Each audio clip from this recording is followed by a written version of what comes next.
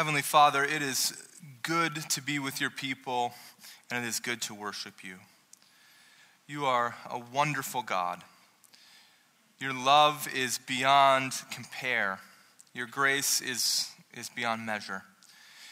We thank you so much for your Son, Jesus. And as we have been singing about him today and the work that he has done in our lives individually and corporately, how he forgives us of our sins, how he brings us into your family and a renewed relationship with you, how he sets us free from what we were formerly in bondage to and gives us a new life, a new hope, and an eternal future. We thank you so much for Jesus and for his work on the cross. Father, we worship you. You are worthy of all of our praise. You are more powerful than we can imagine. You are infinitely knowledgeable. And as we consider who you are and what you've done, our response, Lord, in humility is to come before you and worship. And we worship you this morning in song, in giving, in prayer, and now we worship you by sitting under the teaching of your word. And so we pray that you would be pleased with us as we continue to worship, that you would be pleased. We know you're pleased with us because of the work of your Son, but that you would be pleased with this act of worship as well. Help us to have soft hearts and open minds, we pray. Amen.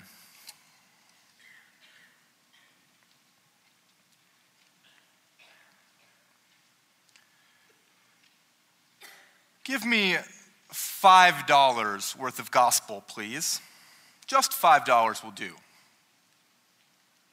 I want just enough gospel, but not too much, because too much might mess things up. You know, now that I think about it, you better make it 10. Give me $10 worth of gospel, please. Just $10 would be about right. I want enough to make me happy, but not so much that I get addicted. I want to feel good about God, but I don't want to actually begin to hate gossip and lust. I certainly don't want enough where I start to hate material things, but begin to love my enemies. That's way, way too much. So give me $10 worth of gospel, please. $10 worth should do it. I want a measure of security, but I don't want to be transformed. I like being around a group of people who seem generally nice and like they have it all together, but I don't want a substantial give of myself to them. I want something encouraging, but not something confrontational. I want wholeness, but not repentance. So give me $10 worth of gospel, please. $10 should do it. I want a safe place for my kids to grow spiritually, but I certainly don't want them to become missionaries. I want just enough gospel to add to my goals for life and to give me a sense of spiritual direction, but not much more. $10 worth of gospel, please. $10 worth should be just about right. It's a crass way to say it, but I reckon that many, many Christians in our time live with such an approach to the gospel as this. And as we continue in our new series in this book of Philippians that we're calling Forward, we're talking about forward progress in a life with God. One of the things that Paul confronts very early in this book is this notion that $10 worth of gospel, or just a little bit of gospel attached to the rest of the goals and direction of your life, is hardly enough. And we see that in Philippians chapter 1. Paul challenges our notion of this culture, and the culture even of his day, as Christians begin to follow Jesus. And so I want to ask you to grab a Bible, open it with me. Philippians chapter 1, and today we're going to look at verses 12 through 26. And as we do, let's read the first section. Please follow along with me as we look at Philippians chapter 1, verse 12. This is what Paul says. It says, I want you to know, brothers, that what has happened to me has really served to advance the gospel, so that it has become known throughout the whole imperial guard and to the rest that my imprisonment is for Christ. And the most of the brothers, having become confident in the Lord by my imprisonment, are much more bold to speak the word without fear. Some indeed preach Christ from envy and rivalry, but others from goodwill. The latter do it out of love, knowing that I am put here for the defense of the gospel. The former proclaim Christ out of selfish ambition, not sincerely, but thinking to afflict me in my imprisonment. What then? Only that in every way, whether in pretense or in truth, Christ is proclaimed, and in that I rejoice. Paul begins this section of the letter moving from what we talked about last week, the idea of growing in progress together, moving forward together. God takes us from point A to point B in our spiritual maturity in this life, and he does this not just as individuals, but corporately. This happens in concert with other Christians around you. And now he focuses attention to the Christians in Philippi with a very clear message, and that is keep the cross first in your life. Because this cross, or the gospel, the good news that the cross represents, will not be bound. When some try to limit the work of God, we need to remember that he will not be limited.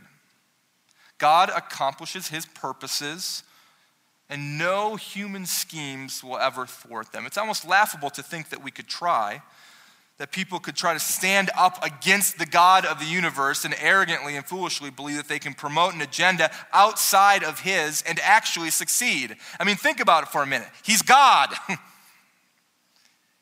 He is all-powerful. His knowledge is infinite.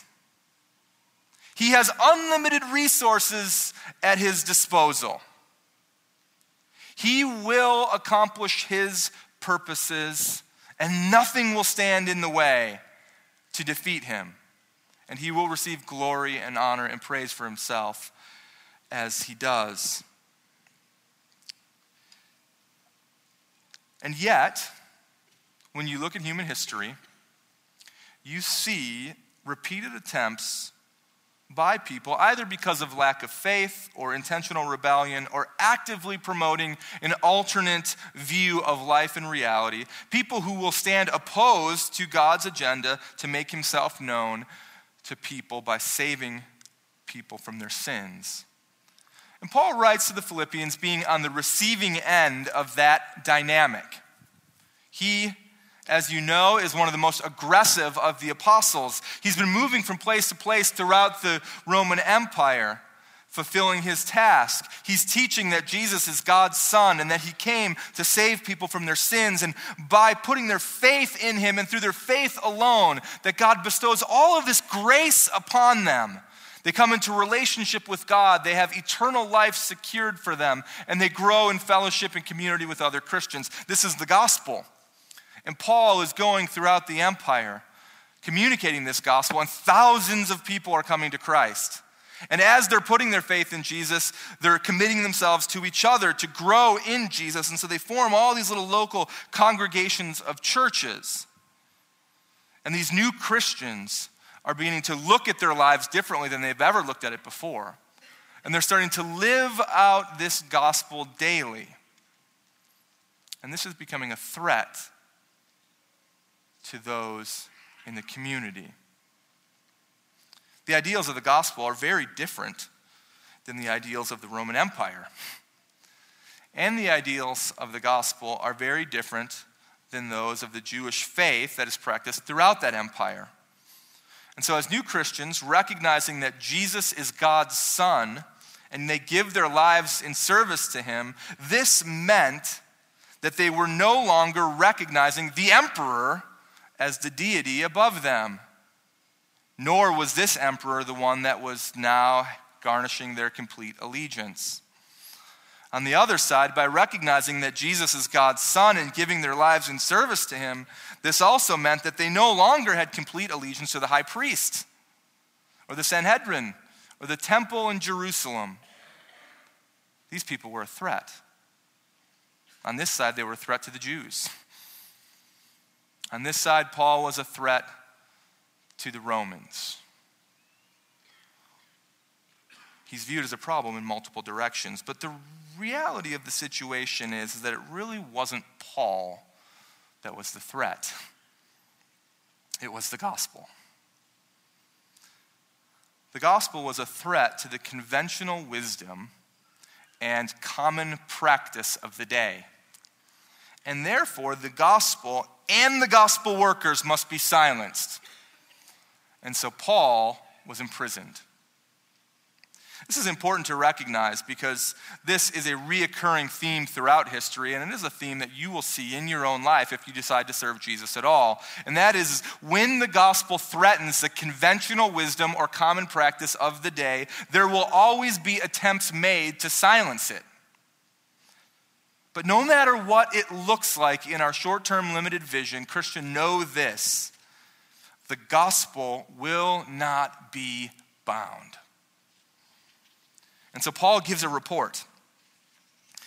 It looks like his ministry is over. He's under house arrest. But rather than be defeated, God uses the imprisonment to display this wonderful irony. The imperial guard, the very ones who were supposed to keep him in prison so that the gospel doesn't go out anymore, they become converted and put their faith in Jesus. And then they become missionaries. And guess what? The gospel goes out all the more. The gospel will not be bound. And so Paul says in verse 12 and 13, I want you to know, brothers, that what has happened to me, read between the lines, it looked like everything was over, but this has really served to advance the gospel, so that it has become known throughout the whole imperial guard and to all the rest that my imprisonment is for Christ. The success of the gospel, when all things looked grim, is a great reason for confidence. It's a great reason for confidence for Paul and for other Christians who knew him. It's a great reason for confidence for you and for me. And he even talks about this in the very next verse, 14. Most of the brothers, having become now confident in the Lord by my imprisonment, are much more bold to speak the word without fear. My friends, we could give dozens of incredible accounts throughout history in which the gospel challenged the conventional wisdom and human common practices of the day, and therefore, as a result, rose up people who would try to silence it. But the gospel will not be bound. God will accomplish his purposes in this world and through human history. We could give example after example. I just give one, the nation of China. I think of how the Boxer Rebellion in the early 1900s, many Western missionaries were slaughtered. Throughout their history, the communist government has outlawed Christianity in different segments and even expelled missionaries from the nation. But the Christians who remained there were servants of Jesus, and the gospel spread like wildfire throughout the house churches in that country, even though illegal, people risking their lives. And other people raised up to smuggle Bibles into a country where the conventional wisdom and common practice of the day was challenged by this gospel. Other attempts to silence the gospel had been made in the nation, but the gospel will not be bound. And so, still far from a Christian country, Christianity continues to grow in the nation of China at an alarming rate. One scholar, Yang Fanang of Purdue University in Indiana, says that the Christian church in China has grown by an average of 10% a year since 1980. Every year. He reckons that on the current trend, there will be 250 million Christians in China by the year 2030, this making China's Christian population the largest of any nation in the world. And all of that in just 130 years. The gospel will not be bound. And the implications of this are striking. Think about a couple of them with me. We see that when the gospel is a threat to conventional wisdom and common practices of the day, you can expect some to raise up and try to silence it. What are some examples of that today? How does the gospel inform our daily living, and what are some of the attempts to silence that? Well, here are some of the issues at hand. The definition and value of human life, as informed by the gospel. The regular and common desire for war that our culture has. The idea that money, wealth, and success does not equate value for a person, a career, or a society. Or how about the notion that thinking people, true thinking people of our time, are those who are tolerant pluralists rather than those who are loving exclusivists? What do I mean by that?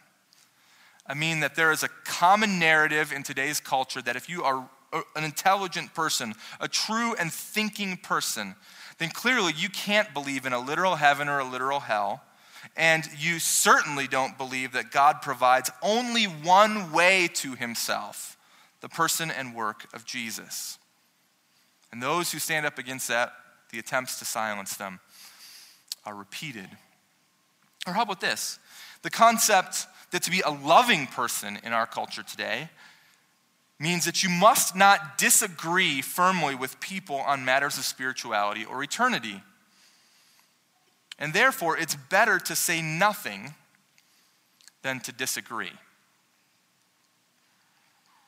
Here are other implications of the gospel not being bound.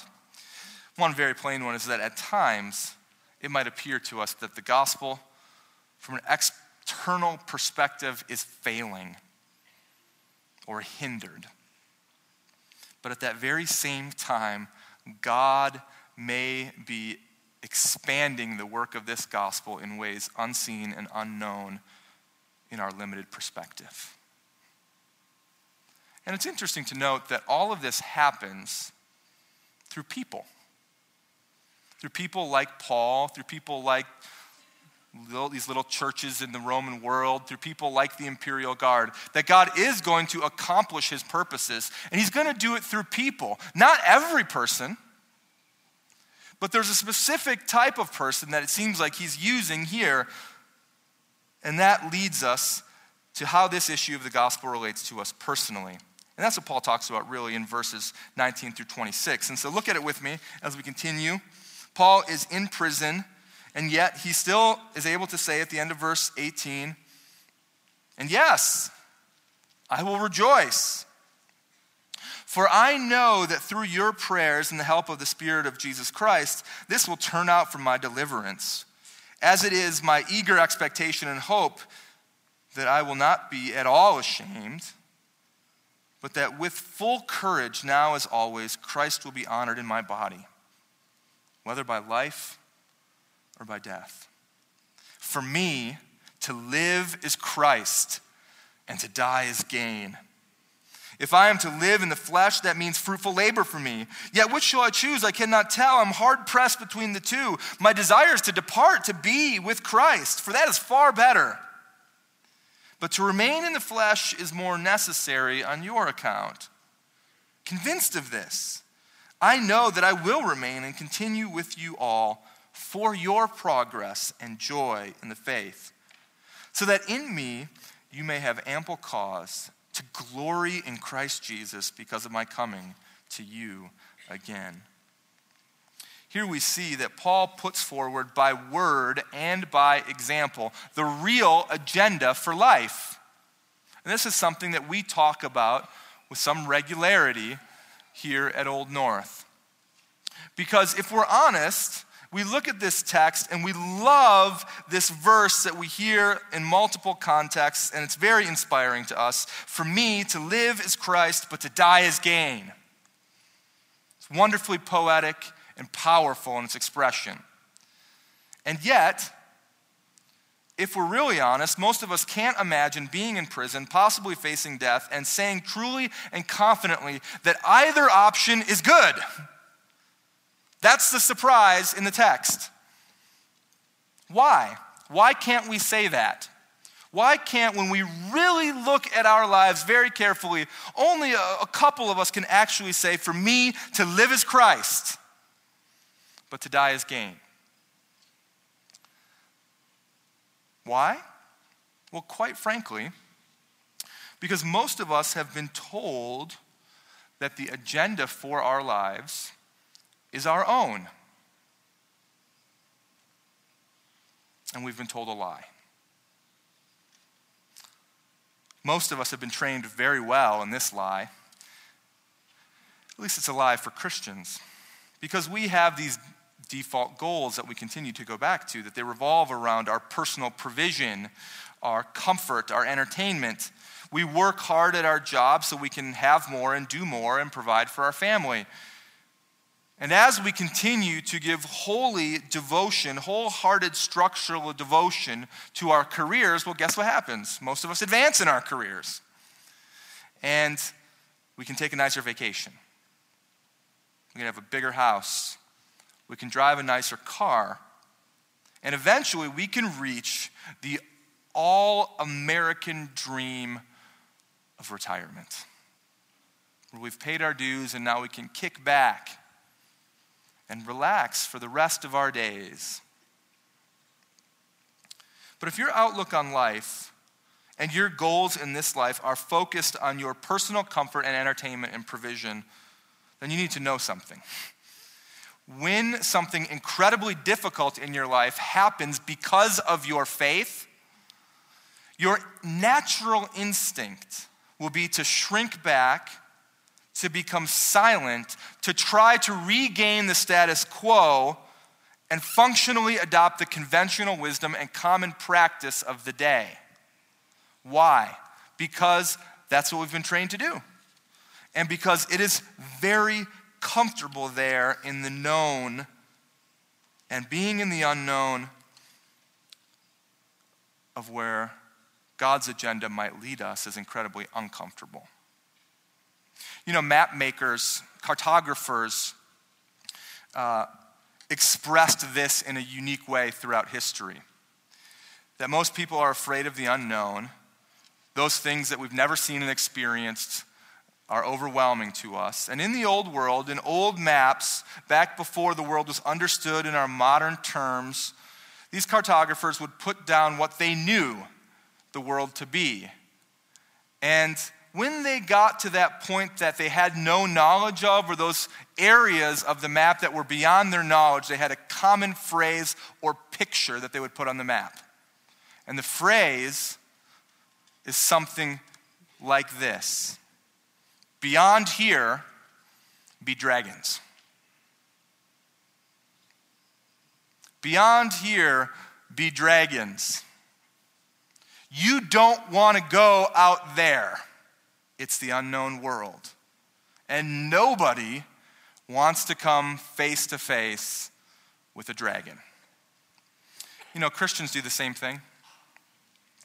We look at the unknown, that giving up on our agenda and adopting another agenda in this life. We look at the unknown of that dynamic and we say to ourselves in one way, shape, or form or another, beyond there be dragons. And nobody wants to come face to face with a dragon. But what Paul is talking about here and what he's modeling is a totally different way of life. Rather than living life under his agenda, and just to be clear, this is what we mean. We all have this agenda for our careers. We all have this agenda for our goals. And then we tack on the spiritual things on the side. But Paul is talking about a very different agenda. When the gospel dominates your life, your motivations, your goals, they begin to change. No longer are you most basically concerned with your material advancements. Yes, you want to do well in your careers. That's part of being a good, hard worker. But that is not what's driving you. You're not driven by your careerism any longer. And you eventually make the choice as a Christian that you're not going to live by your own agenda anymore. You're going to take on God's agenda. What is God's agenda? God's agenda, stated very clearly and displayed here in this text, is that what motivates you and your goals in life is to grow in Jesus and to help others grow in Jesus. That's God's agenda for all of you who call yourself a Christian, to grow in Jesus and to help others grow in Jesus. Now I understand that this lies very neatly in the realm of a concept for us, but for many of us it's not an ongoing reality because we've been trained really well. We've been trained really well to want just $10 worth of gospel. And to believe that just $10 worth of gospel will do.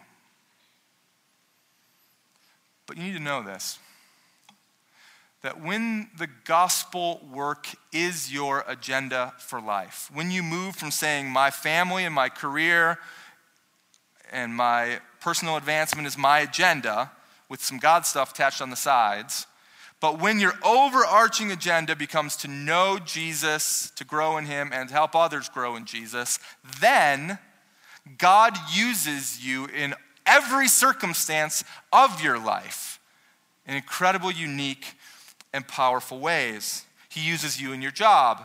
He uses you as you coach your kid's soccer team. He uses you in your retirement years. He uses you in your illness. And even in the ways that are most difficult throughout this life, these ways can actually be more fulfilling because the agenda isn't comfort. The agenda is to know Jesus and to help others to know Jesus. And this, my friends, is why Paul can say in chapter 2, verse 17, that he can rejoice even though he's being poured out as a drink offering. This is why he can say in chapter 1, verse 18, that he can rejoice even though he's in prison. This is why he says in chapter 3, verses 10 and 11, that to be a disciple means to participate in the sufferings of Christ, and he's willing to do it gladly because his agenda is not his own personal comfort. And he's driven by two realities in this text, which is another way of stating this agenda of God. The first is to know Christ, and he has a very clear personal love for him. He says it in these types of ways. For me, to live is Christ, but to die is gain. Either way, I get to be with him and for him. That is to say, I want to be with Jesus. I don't just love what he did for me, I actually love him. And I know him. And I want to know him a lot more. He expresses this in this term, it's far better for me to be with him. Far better for me to be with him, he says. But there's another dynamic that's equally driving to him, and that is to help others to know him. He has a genuine concern for the progress of others. And so in verse 25, he says that he will remain to continue with you all for your progress and joy. In verse 18, he says it doesn't matter what the motives of those preachers are, some good and some bad. What matters is that the gospel is preached. Why? Because it's for their good. Moving back even further, he expresses this in chapter 1, verse 9, when he says that his prayer is that their love would abound more and more in knowledge and discernment. He wants to see their progress, their growth. He wants to help them know Jesus. And this drives him. God's agenda for your life, Christian, is for you to grow in Jesus and help others to grow in Jesus. And a life given to Jesus is a life given to helping others as well. I wonder how much of your life you let your faith in Jesus define the agenda for. If there's one question I want you to go with today, it's what drives the agenda of my life? What are my biggest goals and priorities? I've been so encouraged through the years to see people who have made the decision to say, I want my agenda to be God's agenda, to know Jesus and to help others to know him. And so they do things that are very practical in nature. What this means for God's agenda to drive you is that it means you make practical decisions based on the big goal. It means for some people, they've done things like taken a specific job or a specific career path Not a ministry career path, but based on their skills and abilities. But they've taken that job because it has allowed them the opportunity to know Jesus and help others know Jesus. Maybe at the cost of money. Maybe at the cost of personal enjoyment or personal accolades. But that wasn't the agenda for their life anyway. And so they've taken a specific job. For others, I've seen this talked about in terms of the promotion that they've been offered, but that promotion moves them away from their current role. And their agenda for life is to know Jesus and help others know Jesus. But if God has them in a place and they're involved in relationships and ministry and a local church, then that promotion, though giving them a lot more career advancement and potentially a lot more money, is something they say, nope, that's not my main agenda for life. That is so contrary to the world's view. For others, this comes into play with regard to the house that they buy. They don't buy the house that maybe they want the most, or that they can just reach that upper limit of being able to afford. Maybe they don't even buy the house that has the perfect exit strategy because they're in this neighborhood at this season, and that when they decide to sell it in 15 years, that they have a clear way out. But that's not their primary agenda for life. Their primary agenda for life is to know Jesus and help others to know him. And so they buy a house that's either in a specific neighborhood because it gives them that opportunity, or because it's close to their church family in which they're doing a lot of these types of ministries. I can go on and on. This has implications for how we spend our free time. This has implications for what types of activities we're involved in, what type of activities our kids are involved in. This has implications for how people leverage their retirement years. No longer are Christians saying, I am going to go to Phoenix, Arizona and join the golf club and play golf the rest of my days. Instead, I'm going to say, how can I leverage the last number of years I have for the big agenda of my life? I don't have to work anymore. I'm free from the confines of work. And so how am I going to know Jesus more and help people know Jesus more? And guess what? I'm free from the confines of money. I've saved money. I was in a pension plan or whatever. And so now I can leverage those things for the sake of this big picture agenda as well. God did not give you a new life so that you could go back to a more moral version of your old agenda. He gave you a new life so you could have a new agenda. But for so long, we've been sucked back into Christianizing our old agendas. Imagine with me what it would be like if just the Christians of this local church family all said, we are going to move forward together, like we talked about last week in Philippians 1. That God is going to do something unique here with us, and it's going to be together. And part of that is that we are going to say, all of us, you're right, I'm so used to just functioning off my own agenda, but I'm going to make a choice to move a different direction and have a new agenda, an overarching agenda for my life, to know Jesus and help others to know him.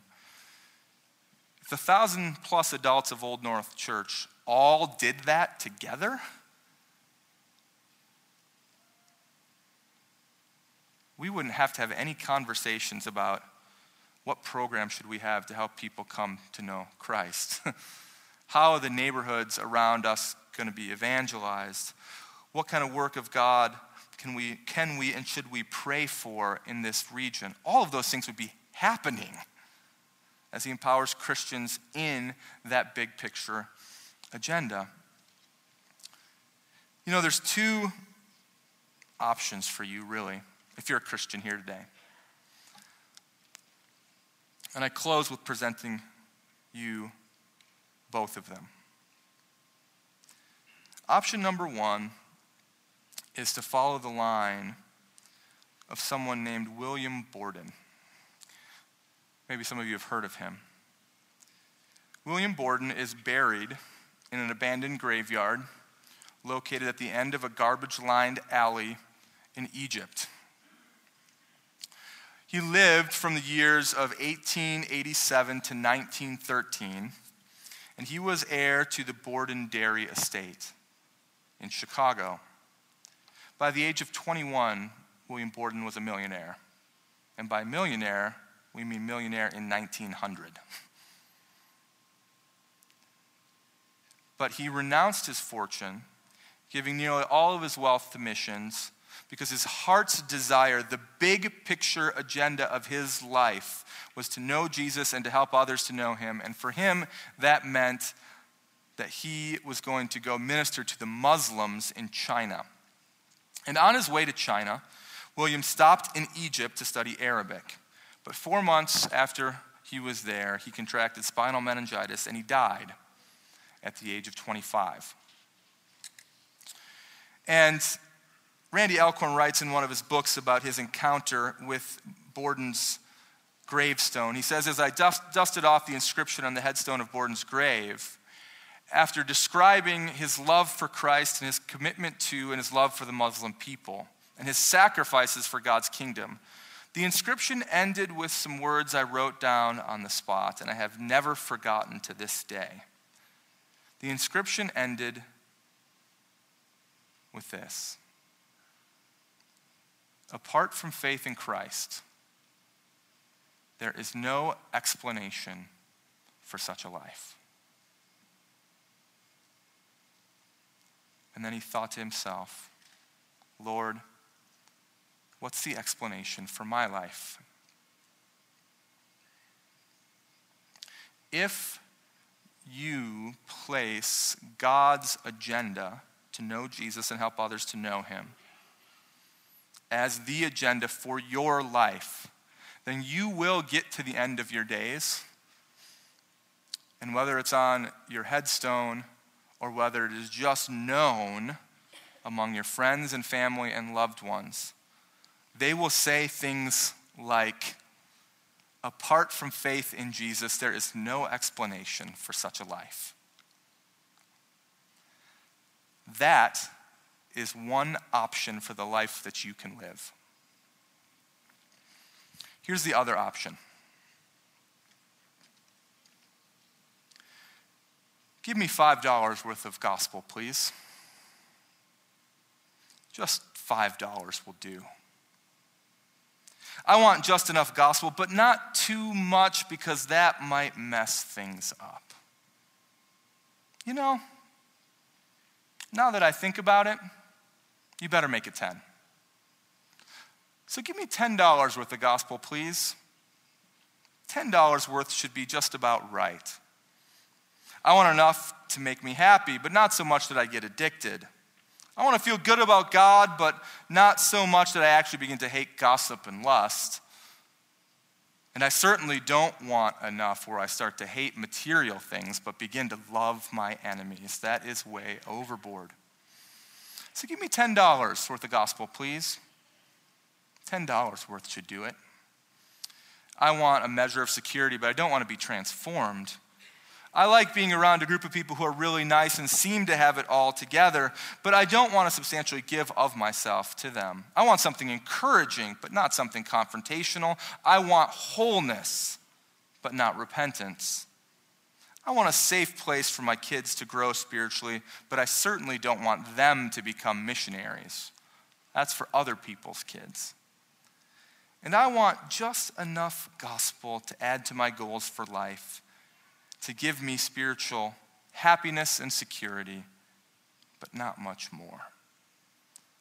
So give me $10 worth of gospel, please. Just $10 will do.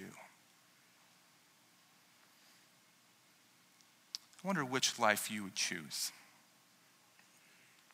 When you live life, Christian, based on your agenda, it almost inevitably becomes the latter of those two.